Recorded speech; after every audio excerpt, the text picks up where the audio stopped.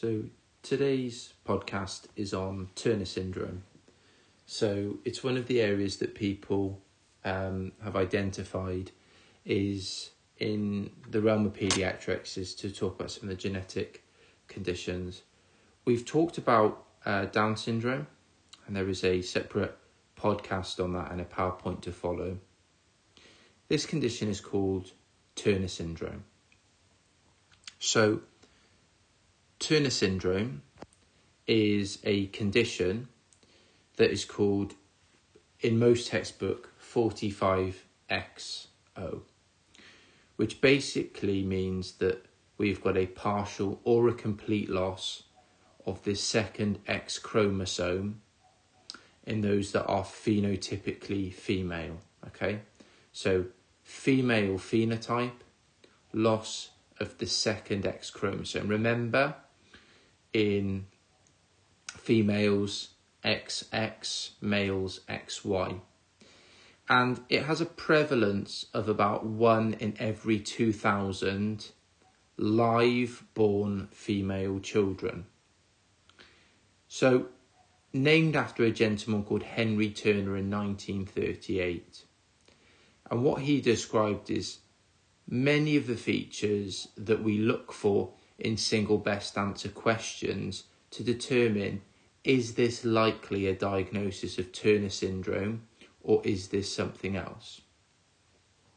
So the things that we looked at and the things that we were concerned about were short stature. He described sexual infantilism, cubitus valgus are a few of the things that he talked about. So there is a lot of variability in the way this presents, but certainly for exams there's a few things that are worth thinking about. So if we just name some things that are quite common in Turner syndrome. So short stature, pubertal delay, ovarian insufficiency, cardiac and renal abnormalities. So cardiac abnormalities include coarctation of the aorta and less commonly bicuspid aortic valve. Sensory neural hearing loss, eye problems that we'll delve into a bit later on, thyroid abnormalities and metabolic syndrome, IBS, and neurocognitive problems. So what we're going to do is we're going to talk about why someone would think that the diagnosis was Turner syndrome. And we're going to look at some of the features, and therefore if this is described in one of your diagnosis questions in Progress Test or your SBAs, you would be able to say, yes, this is Turner syndrome, or is this Down syndrome, is this something else? And we will cover other conditions such as Noonan syndrome in another podcast. But today we're going to focus mainly on Turner syndrome. So it can occur wide range of ages.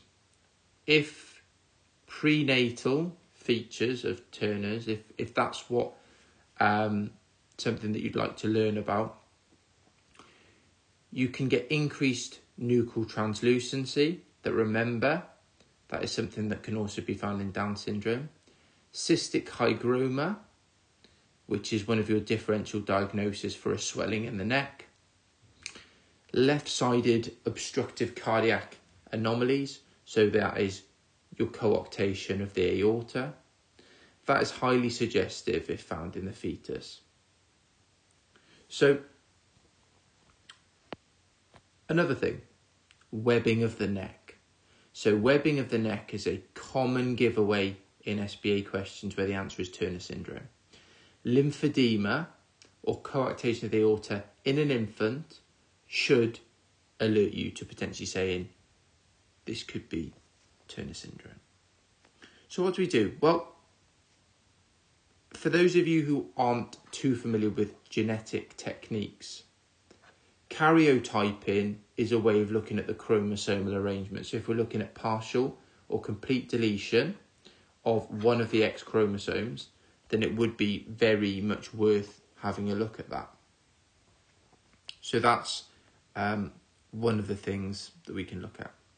So we've looked at a few things. So we've looked at how these patients will present, what the genetic basis for the syndrome is, and some of the potential giveaways, things like neck webbing, coarctation of the aorta, ovarian insufficiency and delayed puberty, as well as association with things like thyroid dysfunction and inflammatory bowel disease. So the most common finding in Turner syndrome, and the one that should really get your alarm bells ringing, is short stature. So any female, phenotypically female, who has got short stature, you should be thinking in your differential diagnosis in an exam, Turner syndrome. So this is thought to be due to called the short stature homeobox containing gene. It's called SHOX. So SHOX, and it's easy to remember because the X stands for it's on the X chromosome. So therefore, if you have got partial or full deletion of the X chromosome, you can delete a portion of this SHOX or SHOX gene. Quite a nice one to remember, SHOX gene on the X chromosome.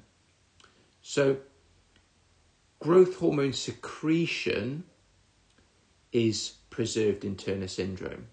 And we will talk about why is that slightly paradoxical, because growth hormone treatment is one of the management strategies and the NICE guidelines for Turner syndrome.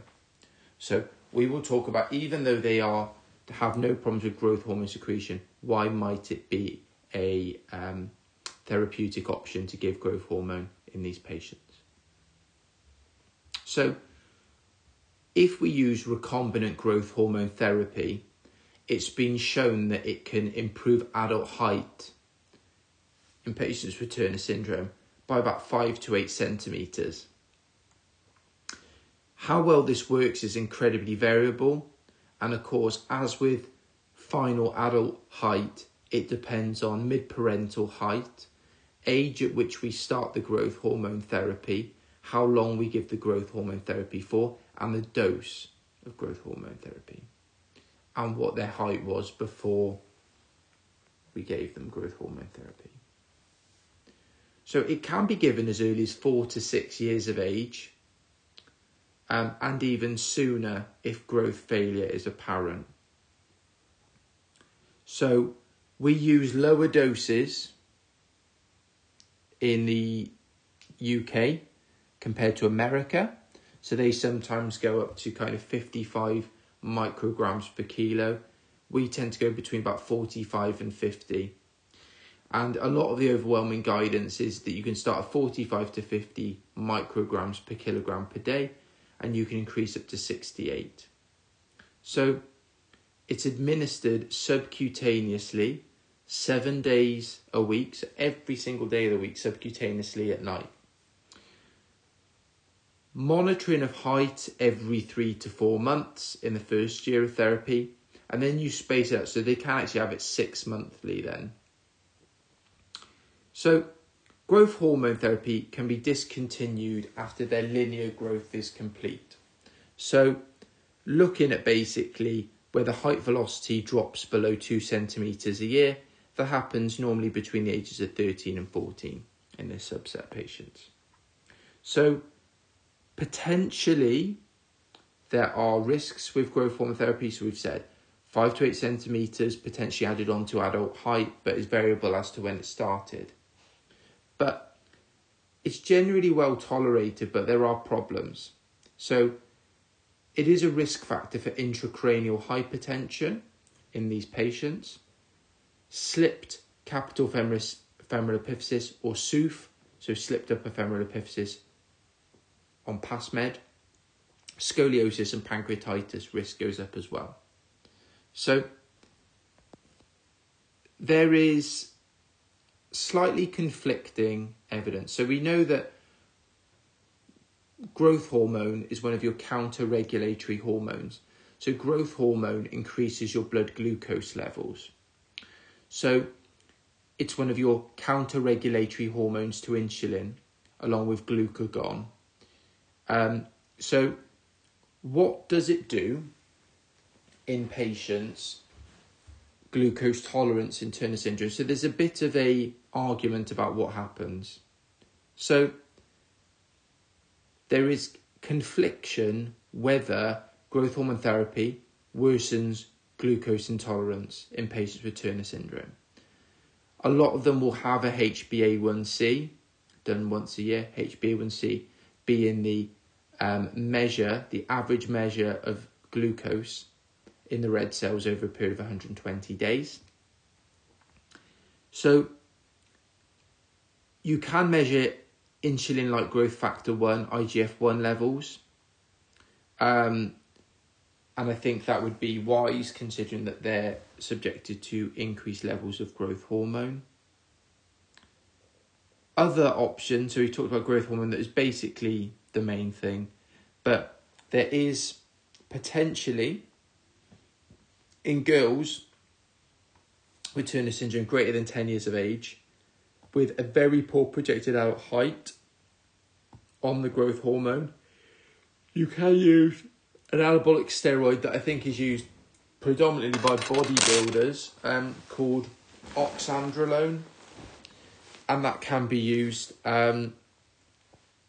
as you would imagine. Giving steroids in phenotypically female patients, there is risk of virilizing effects, so acne and clitoromegaly.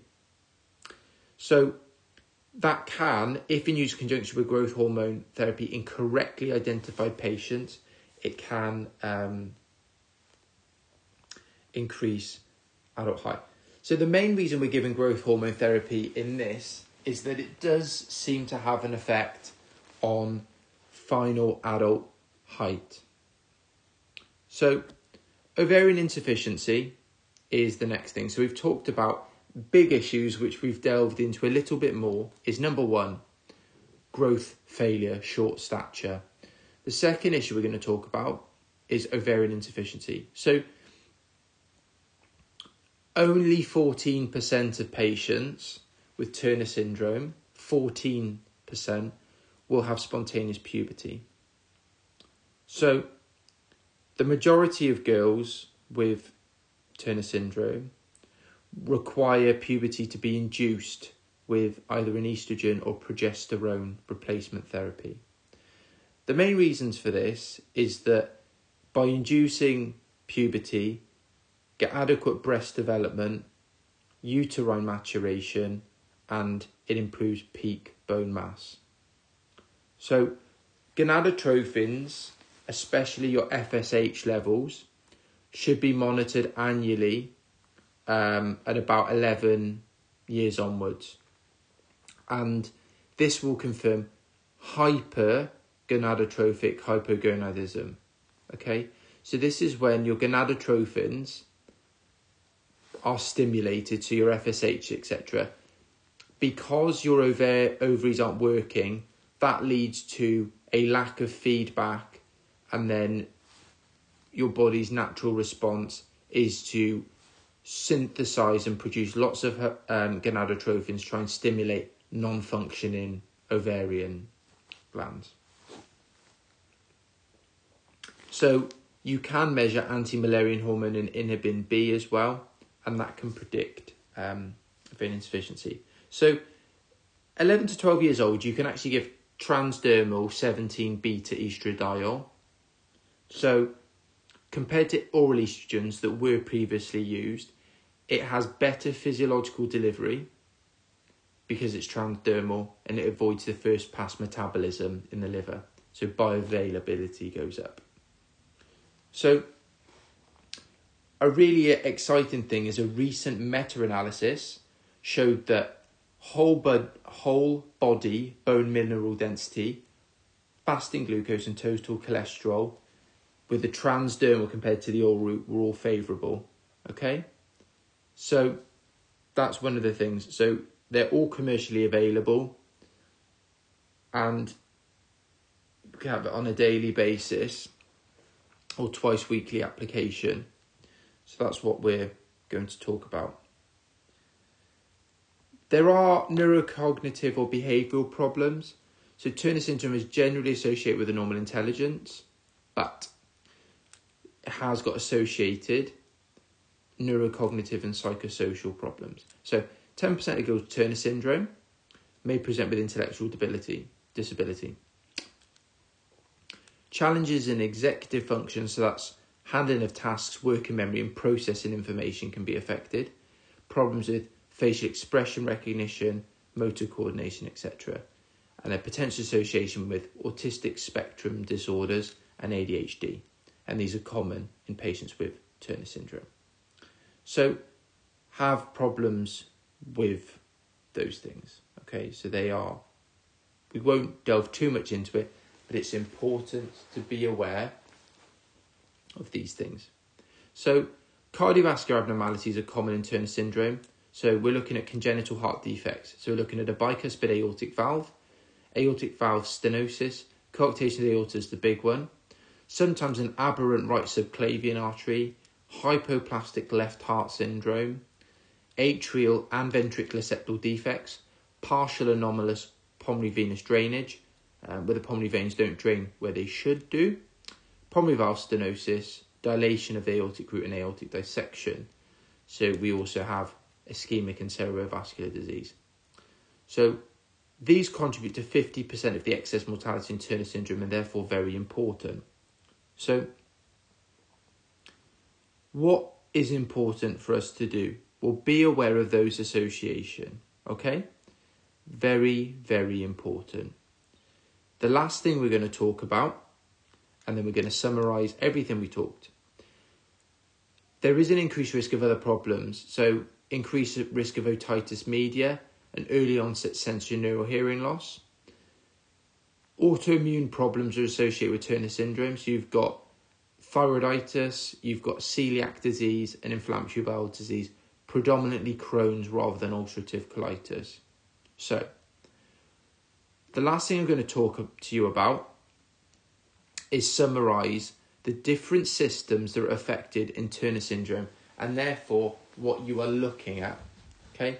What you are looking at in these exam questions. So cardiovascular is the first thing we're going to talk about. So common abnormalities, we've just covered them, a bicuspid aortic valve, coarctation of the aorta, other left-sided cardiac anomalies. You can get conduction defects, hypertension and deranged lipids, okay? So these patients often require a transthoracic echo when they're diagnosed. They need a resting ECG to also look at their QT interval. They have echocardiograms to look at aortic root dilatation or any other problems with the heart. And they normally have annual lipid profiles starting from age 18. So, ENT-wise, so they can get early onset sensory neural hearing loss, middle ear infections and abnormalities of the external ear. So they have hearing tests every 5 years starting at 9 months of age.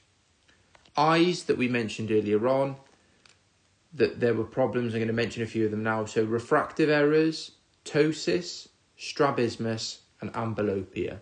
So it's worth, as a bit of homework, Google some of those specific terminologies, specifically amblyopia and strabismus, and remind yourself what they are.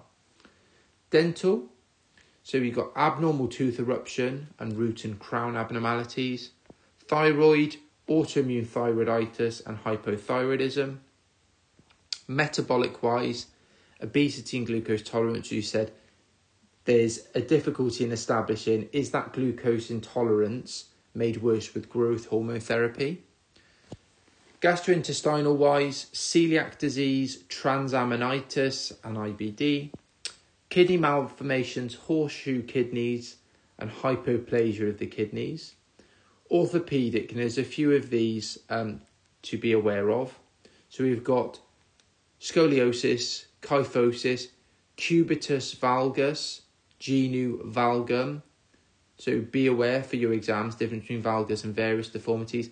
Pectus excavatum, and the so-called shield-shaped chest. Bone health, they're at risk of vitamin D deficiency, osteoporosis, and an increased fracture risk. So they are screened after the age of 9 years old. with a 25 hydroxy vitamin D level, and dermatological wise, melanocytic nevi, so moles, and obviously same advice as other people, if they change in character and they look different, then we advise them to have a dermatology review. So that has been a quick discussion about Turner syndrome. PowerPoint to follow. Any questions, feel free to let me know.